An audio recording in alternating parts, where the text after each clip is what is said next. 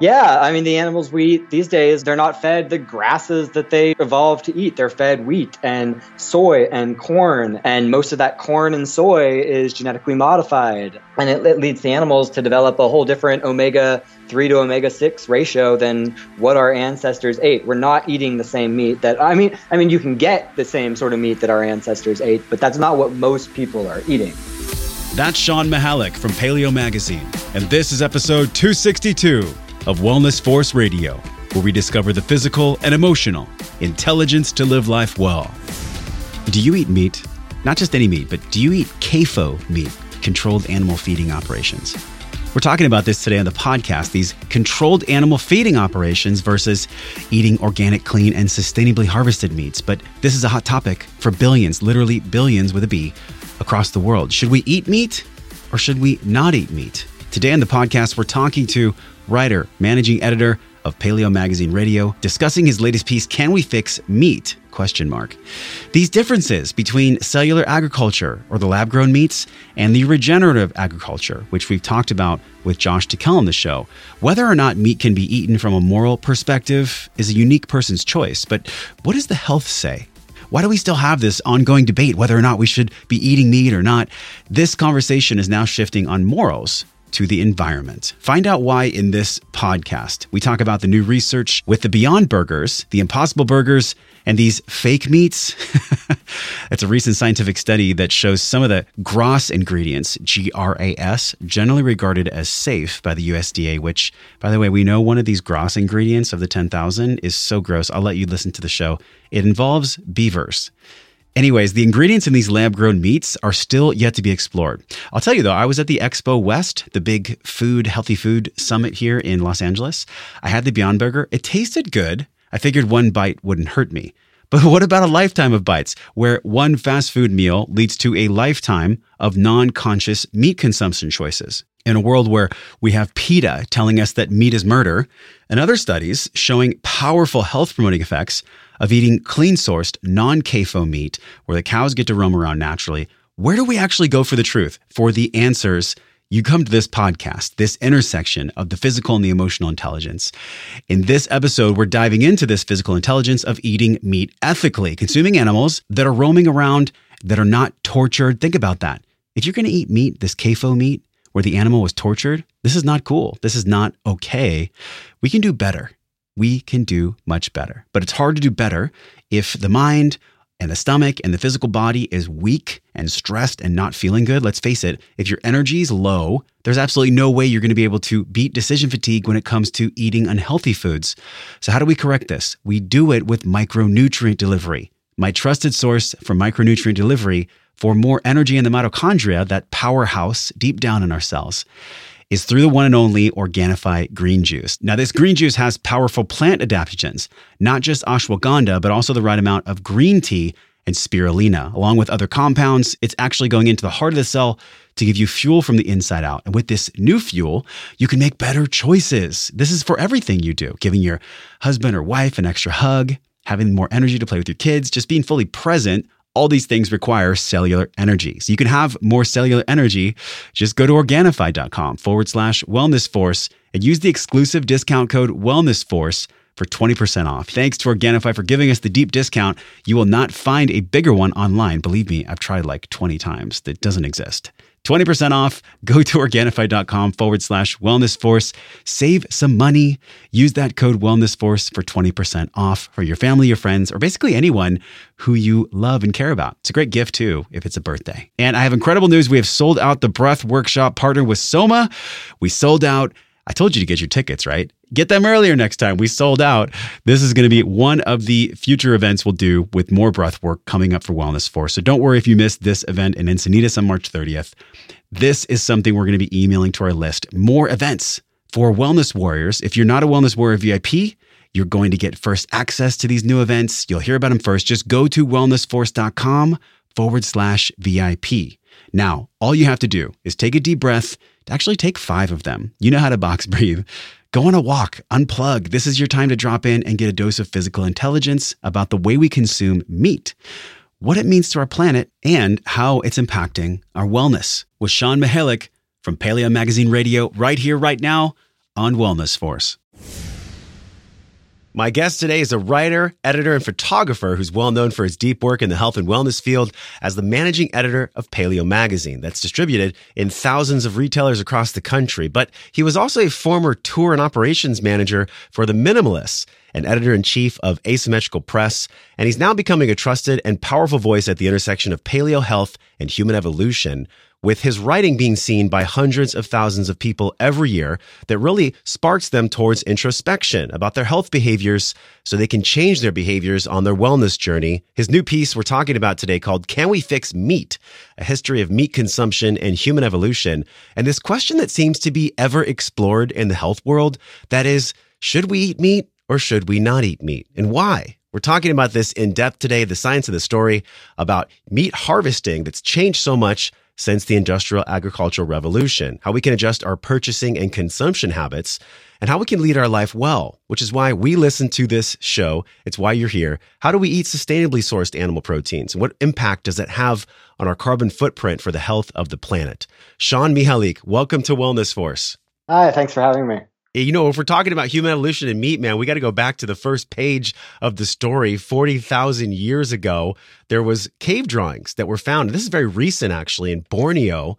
40,000 years ago, cave paintings with cattle with spears in them. Let's talk about this as we go into the story of should we eat meat or should we not eat meat? Yeah, that was fortuitous. I was finishing up the article when that discovery happened, and it was just the perfect introduction. It's very fortuitous how stuff like that can happen. In November, some researchers found a 40,000-year-old cave painting. So I guess the oldest drawing depicting an actual thing, an actual object, or an actual event. And yeah, it's got an animal that looks like a bison or a cow or something like that. Yes. And it has a spear sticking out of its side as it's been hunted. One of the things I love, we're going to go into your article in depth today, but one of the things I love is that when I read Paleo Magazine, I've been connected to Paleo Magazine Radio for, I guess, 3 years now. Back when Tony Federico was the original host, I was a guest on the show. And what I've always respected about your magazine is, yes, you do want to educate people about the paleo and ancestral lifestyle, but you also explore some of the things that are a little bit controversial. Like, hey, should we actually eat meat? Let's get down to the truth of this matter. And one of the things that I love, though, is that when you talk about eating meat, you talk about this regenerative aspect. Like there's cellular agriculture, and then on the other side, there's regenerative agriculture. Can you contrast these two? Yeah, so cellular agriculture, or you'll more commonly hear it called lab-grown meat. This is like the Beyond Meat. So those are different, actually. So the Beyond Meat and the Impossible Burger, those are these fake meats where they take soybeans and mung beans and beets and coconut oil and all these other ingredients and form them into a patty. Got it. And then they inject that also with, so one of them, and I often confuse the two because they each have slightly different approaches, but they bleed in quotation marks. One of them bleeds via the beets that are part of the patty. So the beet juice makes it, quote, bleed red. But the other one, they actually inject it with heme iron, which is the same component that makes our blood red. Oh. So those are fake meats. That's not the lab-grown meat. Those are like super advanced veggie burgers. Think of them. The lab-grown meat is actually real meat grown in a petri dish. So it's grown from stem cells. And instead of growing a whole cow, they can grow. Well, right now they really just grow. It's a particular muscle tissue that. Then the only way it's appealing is to ground it up and make ground beef out of it, or like a chicken nugget. The lab-grown meat kind of sketches me out. I'm not going to lie. Like, how do we know that whatever protein compounds they're harvesting from in the beginning, that's not going to have any like future deleterious effects on our health? Like, what's the real science and story on the lab-grown meat aspect? Yeah, I'll be honest. The lab-grown meat, I want to be optimistic about. And when I first heard about it, I was kind of excited. And that was what I was going to originally write this whole article about lab-grown meat and whether it was too good to be true or what the problems with it were, what the promises it had were, just a whole thing on lab-grown meat. And as I was writing that, it kind of led me into just a much broader picture of the kind of future of meat landscape. But yeah, so the lab-grown meat, it starts from stem cells, and they grow it in a petri dish, and the ultimate goal would be that they'd be able to grow a ribeye if they want to sell ribeye, or a flank steak if you want a flank steak, or a pot roast, or et cetera, et cetera, et cetera. But right now it's very limited, and the real issue, one of the real issues, at least from an ethical standpoint, because that's the point of it, right? Is to get meat that looks like meat, tastes like meat, has the same nutritional profile as meat. It literally is meat, but without the killing involved. Yeah, I think that's so attractive to people too, because they're like, wait, if we can get the exact same thing, if we can get all the aminos and all the proteins and all the things that make our body function optimally, if we can get it from lab-grown meat and there's no negative effects, then why not, right? But I don't know, we're still early in that field. Yeah, we're still very early. So they use a fetal bovine hormone, fetal bovine growth hormone, in order to kind of to grow those stem cells and turn them into the actual muscle tissue, and that currently can only be taken from dead baby cows. So the ethical side of things haven't even been figured out yet. There's definitely still death involved, and they've tried different methods of deriving that hormone or substances similar to that hormone. And interestingly, and this is like a whole other topic, but they found some promise from mushrooms, which is amazing because mushrooms. Mushrooms are so magical. Paul Stamets' work in mushrooms is mind blowing. Yeah, exactly. But even that, like, while they've made some progress there, it's not a replacement yet for this fetal bovine growth hormone. Okay. And there's some speculation that the only way they could make something other than that fetal bovine hormone work is by making the cells themselves in the meat GMO in order to make it adaptable to whatever other growth method they're able to devise. So, and that's not great either. If it's GMO, well, then it's not that, it doesn't meet the goal. It's not identical to meat that comes from, say, a cow or a chicken or a duck, or et cetera.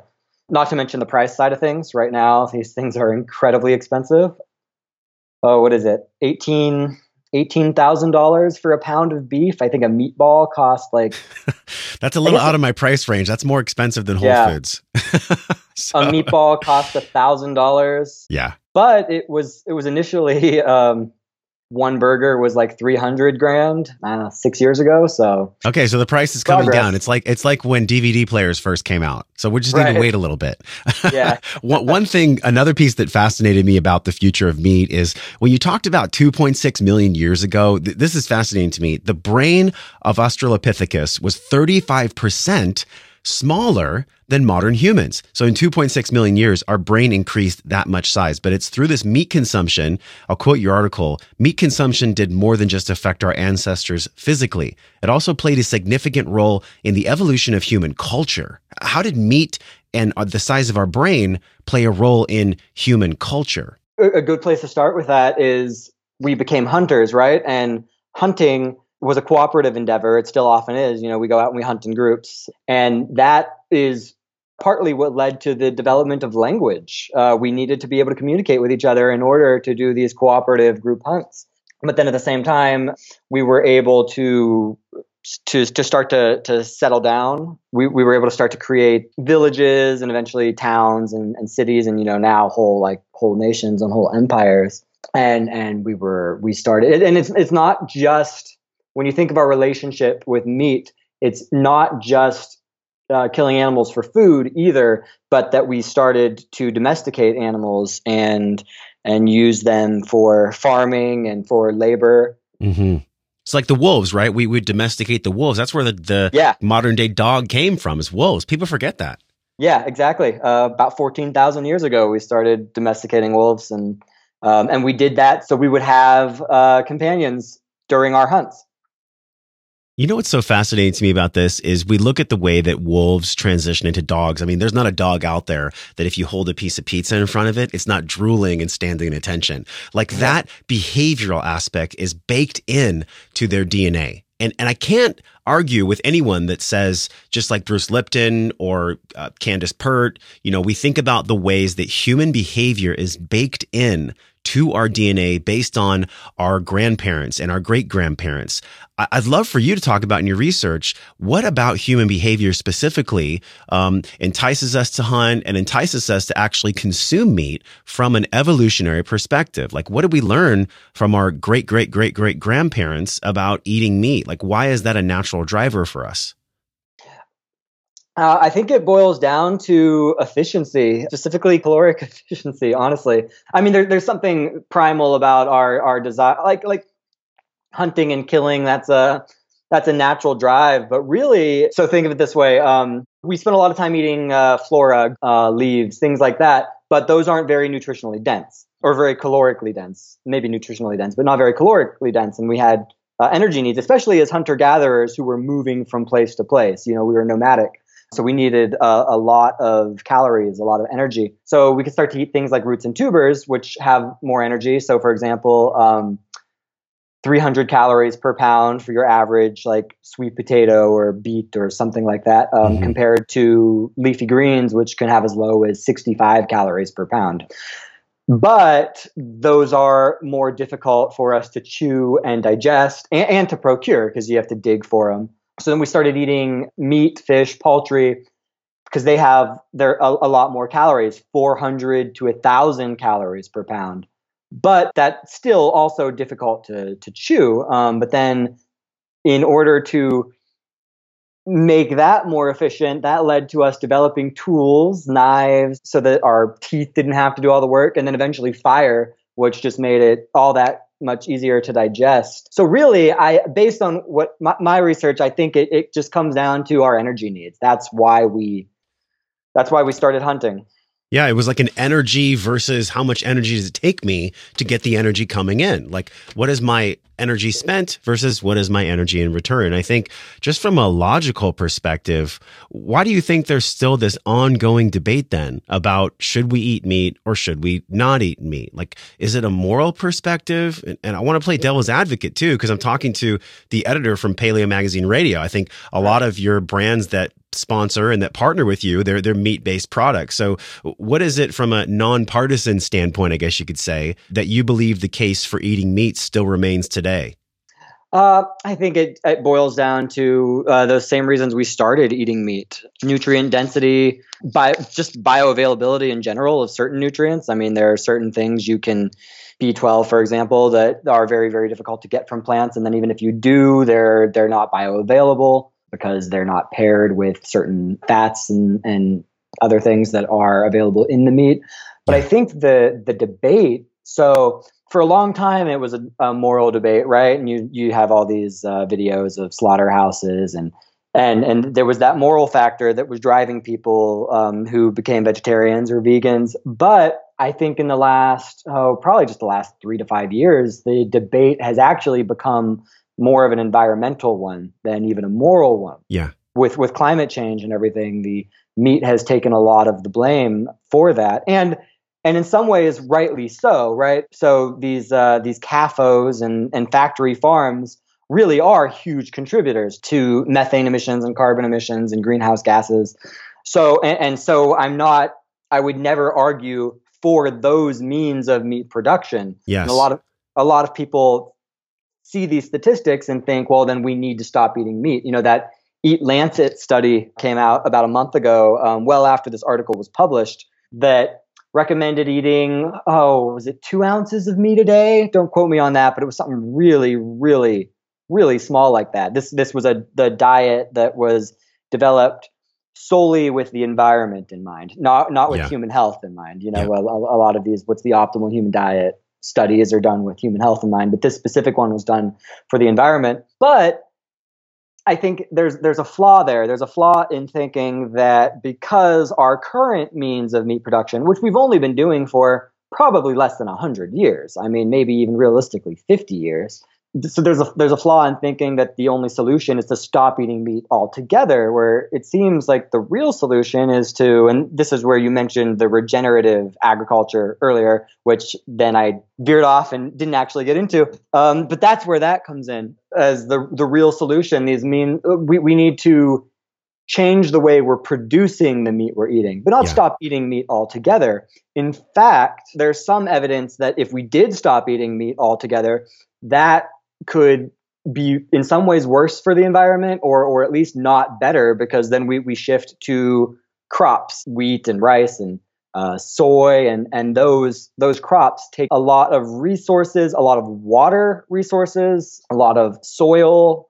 They deplete the soil. Whereas, the way this regenerative grazing works, it's think of it as a kind of a fancier, more involved form of grass-fed. It's not just grass-fed. There's a lot more to it than that. That involves cycling the animals through different parts of the grasslands and everything. But essentially, what it boils down to is, if done right, this regenerative agriculture, this regenerative grazing can, for lack of a better word, be carbon positive. Yeah. So if you were to eat animals that were produced in this way, that were raised in this way, you are actually actively helping the environment. The animal waste, the carbon ends up going back into the soil. Whole grasslands are actually actively restored. New wildlife is brought into the area. Essentially, and that's why the cover of the issue this article appeared in quite provocatively said, "Can eating meat save the planet?" And that's why, because potentially it can, if enough people were to shifted their meat consumption from factory farmed meats to this regenerative. You know what, Sean? I feel like this argument will continue for decades, because what happens, and we've had many guests on the show that have had moments like this. Someone will be in ages 0 to 7, or maybe young, and they'll see an animal get killed on TV, or they'll lose a pet, or their heartstring will kind of get plucked when an animal is lost. And so that imprints a code of memory, where then for their adult life, they operate not eating meat because they don't want to kill Sammy the seal, or they don't want to kill Benny the cow. And I understand that. I get it. But looking at the construct, and this is the most important part that I got from your article, and honestly, just from so many years of looking at this myself, if you look at human evolution, and when we started to eat meat, and especially when we were eating cooked meat, that is what really developed our brains. And that's how you and I are talking through Skype right now. Like we would not be able to have the technological evolution and to be able to connect across the world to each other and have all these inventions going if our brain hadn't increased in size. And of course, below that comes, how did our brain increase in size? The part about your article when you talked about omega-3 was fascinating to me. And I didn't make this connection until I read it, because you talked about most meat in stores is very far away from the omega-3 rich flesh of grazers that our ancestors actually ate. Can we talk about that specifically? Because I think it underpins the size of our brain now and how we actually can do what we do as human beings in 2019.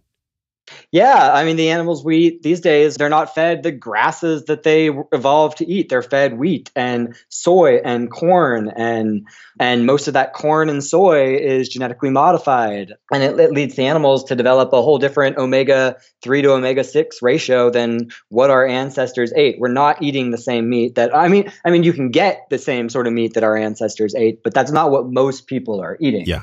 They're eating this meat that's been raised in very stressful, abusive environments, fed food that it's not meant to eat. There's a whole system that we are supposed to have for what our food eats, and then we eat that food, we eat that meat, and that nourishes our body and our brain and led to our evolution, and that whole thing is just broken down. And only in the last 50 to 70 years, maybe 100 years, has that really started to break down. The fascinating part to me is I'm flashing back to episode 226 with Paul Chek. And I remember him saying specifically, I was in his house and it like shook me to my core. I had never made this connection before. He goes, when you look at the amount of mycotoxins, pesticides, fungicides, herbicides that are stored in the fatty deposits of these cows that are eating in a CAFO style operation, the fattier the cut of meat, the more toxins we are consuming. And I had to take a breath, Sean, because I'd never made that connection before. Those mycotoxins are actually stored in the fat of the animal. So every time someone's going to Burger King or they're going to these traditional fast food or even buying these mega packs, like 5 pounds of ground beef at a time from Costco, I think they forget, man, these cows are standing in their own feces in million-acre lots, not able to move, stressed out. We're eating the energy of these animals. Yeah. And it's a common piece of advice in the paleo world that if you could afford to eat grass-fed, then eat fattier cuts of meat. But if you can't, if you can only afford to eat traditional meat, then go as lean as possible. And that's why. Yeah, that's such a good point. Because I think about in my life, there were so many years where I would eat fast food. I remember I was raised on welfare. So we would go to Burger King. It was like a treat, And so I look at now the meat consumption in America. I'm thinking about this conversation I had with Darren O'Lean. He's the founder of Barukas, and he believes like we should be eating as little meat as possible. Now, I actually don't join that camp. I join the camp of let's eat meat sustainably. Let's eat meat from a moral perspective. Can we talk about this? Eating meat from a moral perspective. Like, how do we get our meats sustainably harvested so that we can feel good about the meat we're eating? Right. So I don't talk about that as much as I would have liked in the article. I don't have as much room for that. And that's something I'll be talking about more in some more work I'll be doing throughout this year. I'm really looking forward to diving more into that subject. But a good argument I came across, it was the philosopher and neuroscientist Sam Harris. And he wasn't even necessarily making an argument, but he was posing the question. If an animal is raised with the goal of us eating it, but that animal is raised in such a way that it has a good life, that it is free to roam and graze and live in the way it was supposed to live and eat the food that it's supposed to eat and have a stress-free, happy life. Even if that animal is raised with the purpose of eventually being slaughtered for human consumption, there's an argument to be made, or at least a legitimate question, that maybe that existing in that way is better for that animal than never having existed at all. Because they got to move around and they got to live their life. Yeah, I mean, exactly. they got to hang out with their other animal friends on the field, and they weren't stuck inside of a metal cage. Let's transition here, because one thing that I enjoyed too about the article, we're linking this in the show notes today. Everything that we talk about, Sean, will be in the show notes, man. So don't worry about sending me anything, because we have you on lockdown. We're going to get all these resources listed. But there was 3 ways that you talked about consuming meat. Option 1, really where we can start this, is when we look at stopping eating meat, is that really an option? Because out of the 3, I feel like stopping to eat meat might not be the most intelligent. Yeah, I agree for several reasons, and I didn't, and this isn't even really considering health reasons. Like I said, that's one of the things I didn't even have time to dive into in this article, at least not in a large way, but I did a little bit. So what was interesting about the stop eating meat option? So more and more people are going vegetarian and vegan. The numbers are growing exponentially every year, all across the world, or at least all across the developed world. But we talked about the Beyond Burger and the Impossible Burger earlier, these burgers that, quote, bleed. The fact that there is such a huge market for this fake meat that tastes, looks, smells, and even bleeds like meat shows that there's something that's a deep part of us, this desire to actually eat meat. So there are problems with a lot of these things, like these meats that bleed.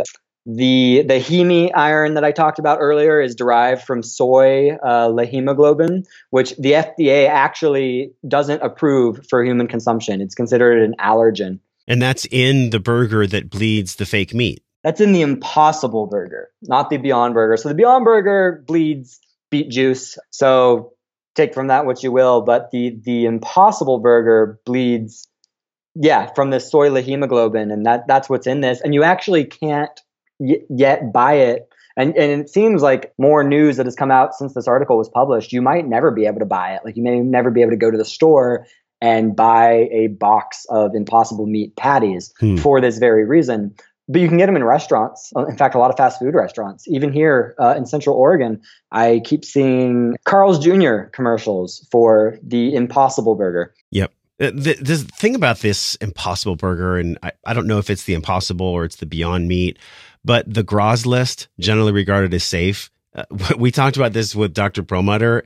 Right. There is a chemical that is actually derived from the anus of a beaver, and that is in the Gras list, the generally regarded as safe. Not to mention a ton of other things that are not really fit for human consumption. And they're in the guidelines. They're in the generally regarded as safe, the Gras list.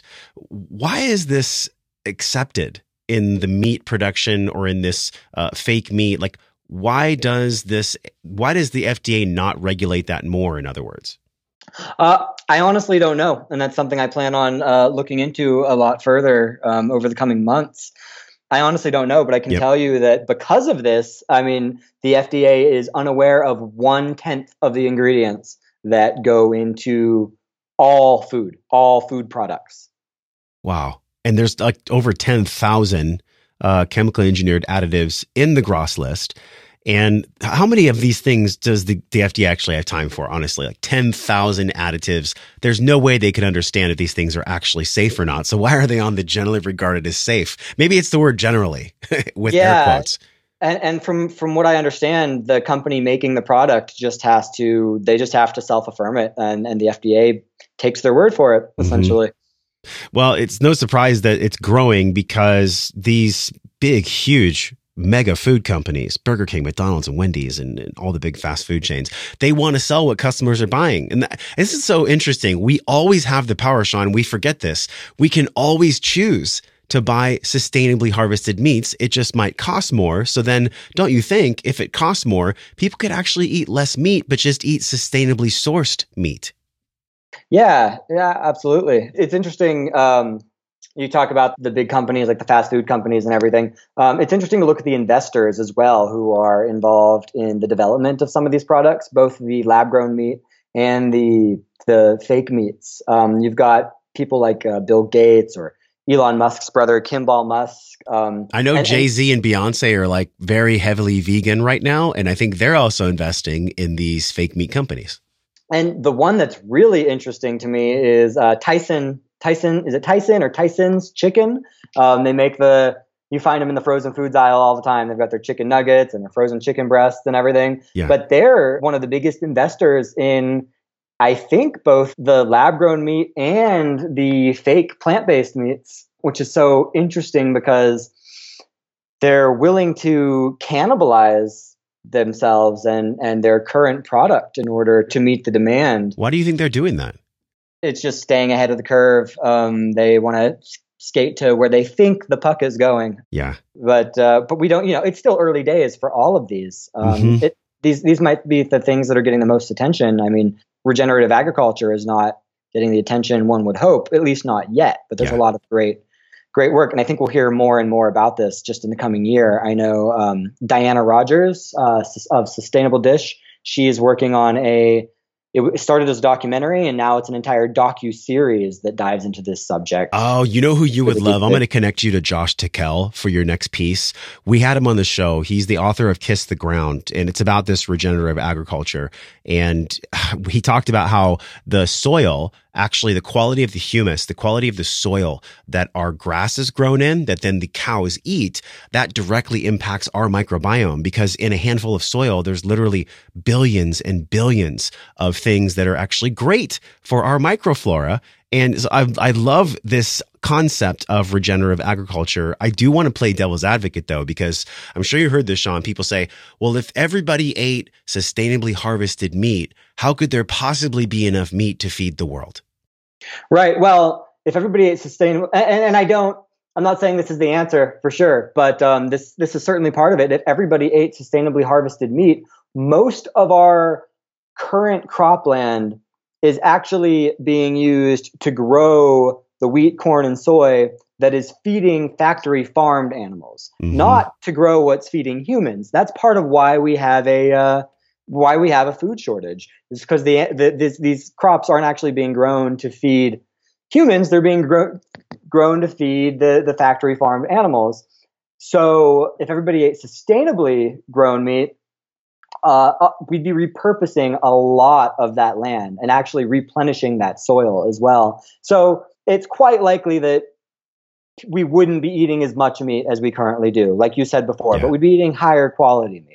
Okay. Yeah. Because the option 2 is this lab grown meat. And, option 3 is regenerative, which is what we're talking about now. But I want to circle back because we didn't go into the lab grown meat as much as I wanted to. I know people are probably thinking, what the hell does this even mean that you grow lab in a meat, this cellular agriculture? I think you mentioned it's known in its early days as, quote, clean meat. Yeah. Various types of meat in bioreactors. Let's talk about this a little bit. I haven't heard of this really too much. Yeah, it's like I said, to be honest, this is the one I want to be optimistic and excited about because if it worked, like that's really, really fascinating to be able to get all the nutrients and eat what is identical to the meat we eat now, but without the killing involved. Yeah, it's exactly what it sounds like. It's growing meat in a petri dish, essentially. And I've been informed since writing this article that the companies who are involved in this, Memphis Meats is the big one. Another one is a company called Just. And they prefer the term just cell meat or cell-based meat, which is just kind of interesting because that lab-grown meat, you hear that, and that can kind of make you cringe or make you skeptical. So that's interesting, the way they're trying to shift the narrative just in the naming of it. Also, one thing, too, when we look at this regenerative aspect, so we've mentioned Joel Salatin on the show before, Polyface Farms, where they do the crop rotations, and that's one farm. There is so much land. I think people forget this. There's so much land that if it was invested in properly by the government, because right now there's subsidies paid for farmers to grow millions of acres of monocrops. So a farmer in Nebraska will be, literally paid hundreds of thousands of dollars a year. All their equipment is subsidized. All their land is helped with, specific pesticides and Roundup and glyphosate, and millions of acres will be grown of corn. What if we took 30% of all the agricultural acres of monocrops in the country and we converted those to what Polyface Farms is doing? I mean, can you imagine what would happen? Yeah, it'd be fantastic. And you wouldn't need that 30% of, say, corn that you'd be replacing anyway, because it wouldn't need to be used to feed these factory farmed animals. Yeah. And I think about so many parts of the cow that people don't eat. Like, there's one thing to say, hey, what if we had more cows grazing on the monocrop land? There's the other side of the coin where we look at regeneration and this regenerative grazing aspect. How much of the cows are being wasted? How many people don't have the taste for the beef tongue, the tripe, things like that? Why do you think that people are grossed out by the way that our ancestors actually ate, the innards and the gizzards and all that stuff?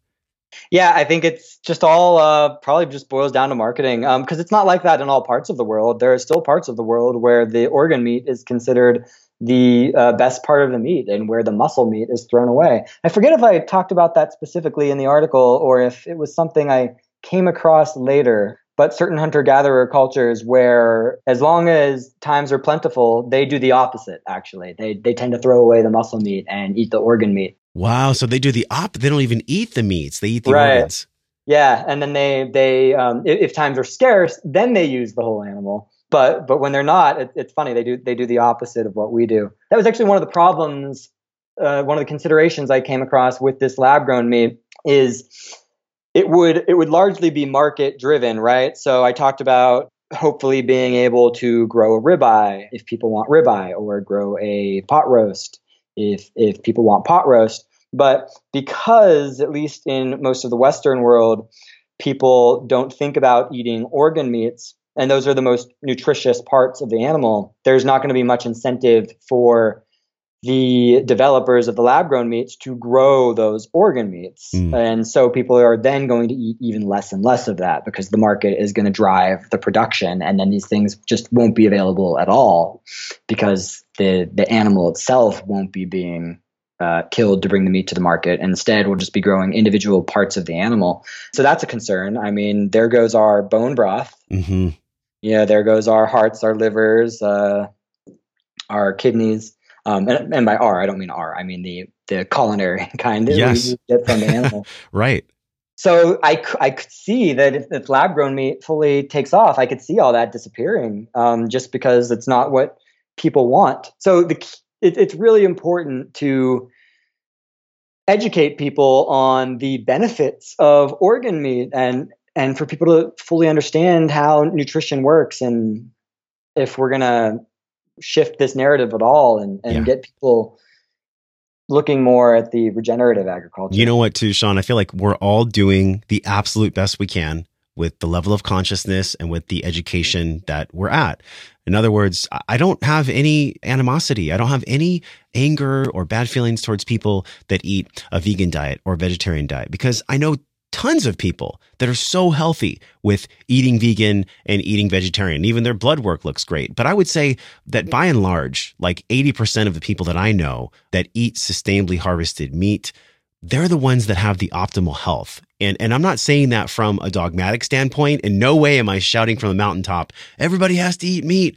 All I'm saying is, if everyone is going to eat meat, make sure that it applies to sustainable and this regenerative harvesting practices, because the data is in, man. And there's tons of links in this article. Like, this is actually what has the most potential to contribute to human health, and also so that these animals aren't suffering. Why do you care so much about this? I haven't asked you about that. You wrote this fantastic article. You're doing more and more work in this space at the intersection of human evolution and animals. Why is this so important to you? Like, what about your personality gravitates towards this topic? Well, I was almost 10 years ago, I was vegetarian for a little while and then very briefly vegan. And my health actually quickly started to suffer for that. And that was right before I discovered paleo. I think I came across Mark Sisson's work, and when he was just getting started. Right as I was trying to figure out my own health issues. I was probably 19 at the time, and I was severely overweight. I was about 70 pounds overweight and very unhealthy. And so that's how my journey started, which is why I'm so interested in this. And I'm with you. I'm not trying to be dogmatic about this. I see myself as a journalist more than anything else, and I'm just trying to learn and be objective, learn and educate people along with me. I don't have any animosity as well toward people who choose not to eat meat But that's where my interest in this comes from, is my own health journey that started a good 10 years ago.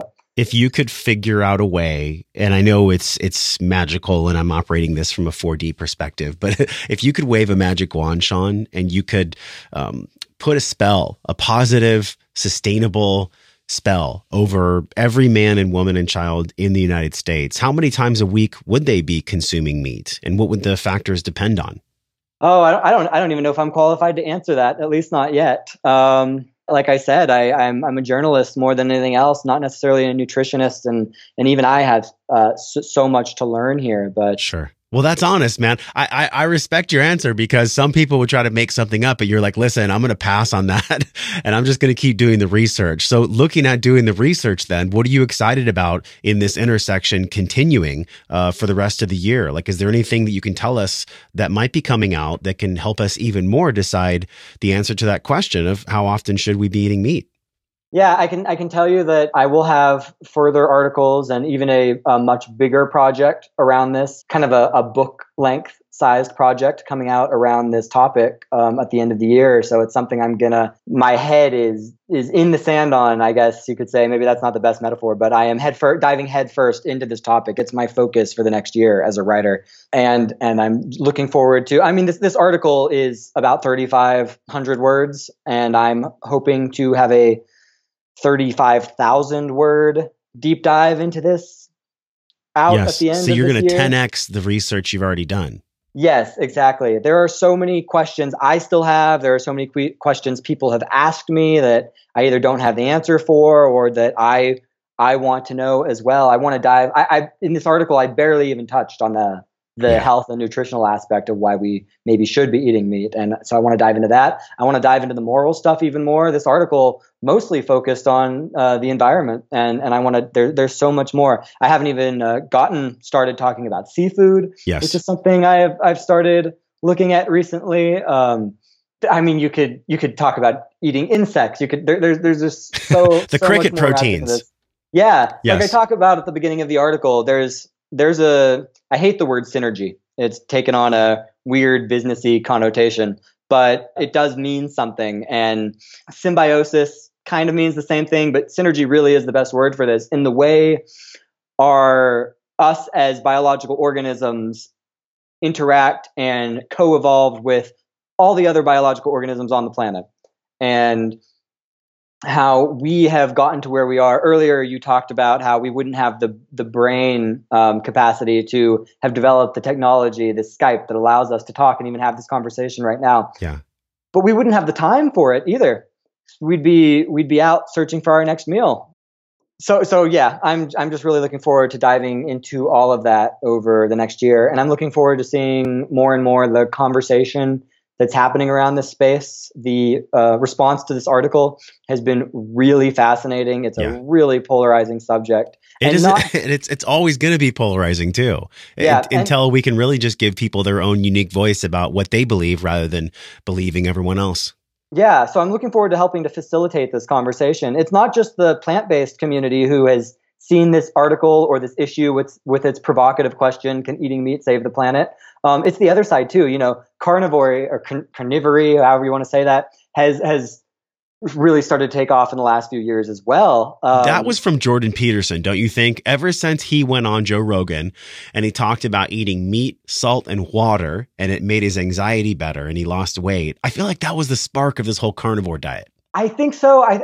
Sean Baker had talked about it on Joe Rogan before that as well. But yeah, Jordan Peterson and then Michaela Peterson, Jordan's daughter, who I've met and talked to a little bit at PaleoFX last year. Yeah, I think that's where this really started. And it's on each side, you just kind of start to see a dogmatism. There was one tweet I saw that I was tagged in where somebody read my article, finished reading it, and came to the conclusion that my article said that eating meat and only meat was the only way that we can we can save the planet. It's like, well, that's not what I said. Yeah, talk about foot and mouth.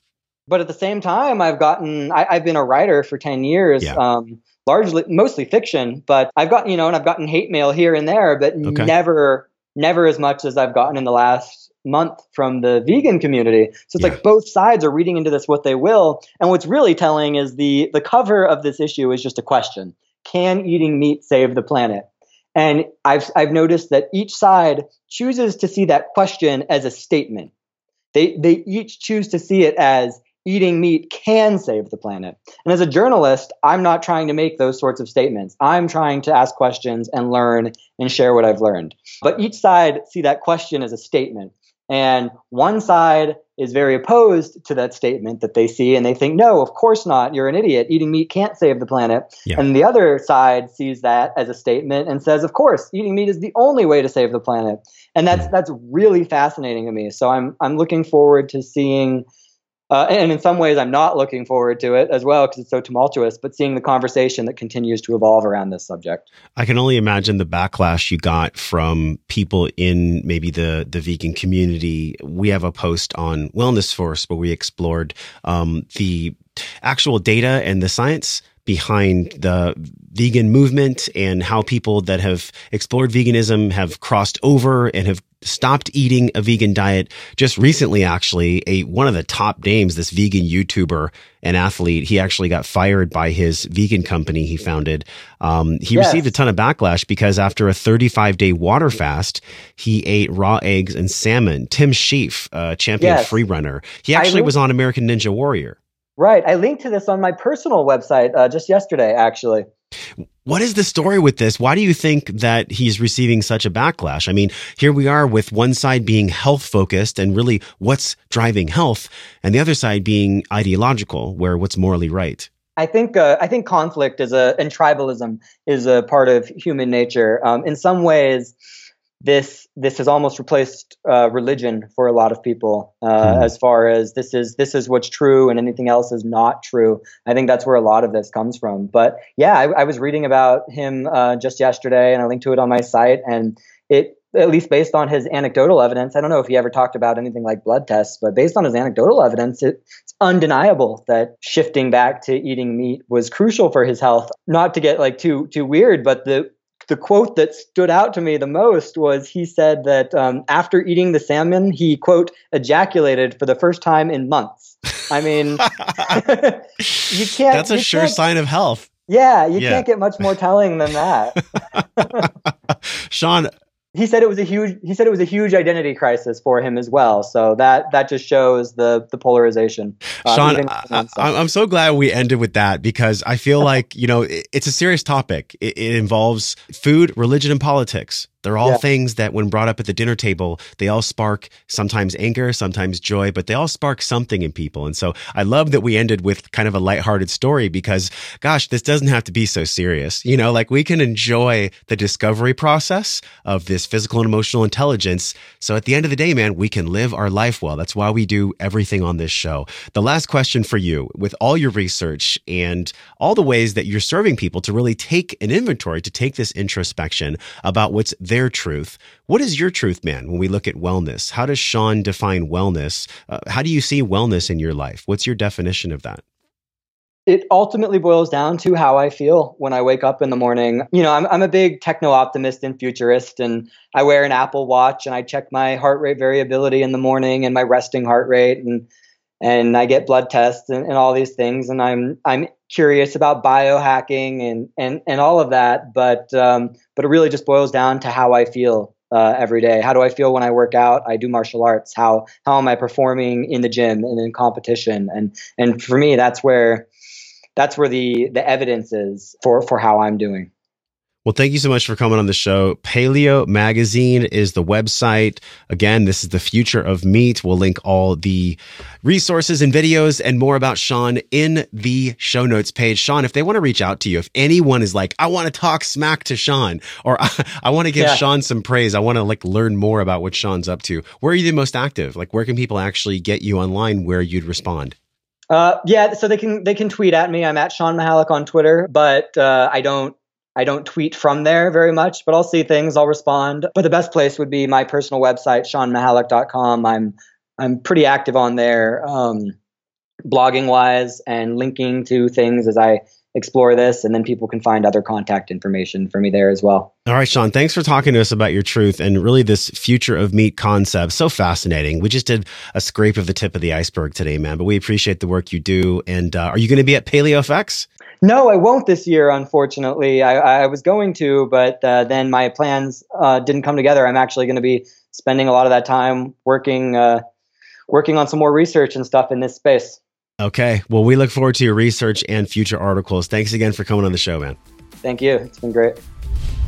Hey, my friend, thank you for hanging out and growing with me today. Everything you learned on this podcast starts with your morning practices. So from over 200 world-class guests and counting, we've distilled the gems, the best of the best science-backed practices down into a 21-minute morning system guaranteed to increase the positive flow in your day. Get this free and powerful 21-minute life-changing system over at wellnessforce.com/M21. If you enjoyed this episode, tap your phone, share it with someone you care about, because that is how we all get better together. Supporting the show is easy. Leave us a 5-star review right now from your phone. It helps us reach other smart and conscious people like you. Either tap your phone and hit the link in purple that says review this podcast, or go to wellnessforce.com/review. And this show doesn't stop here. We're continuing the discovering process in our private Facebook group. You can be a part of it. All you have to do is go to wellnessforce.com/group, and I'll welcome you at the door. Okay, now you get to go out into your world and live your life well. So until I see you again real soon, I'm wishing you love and wellness.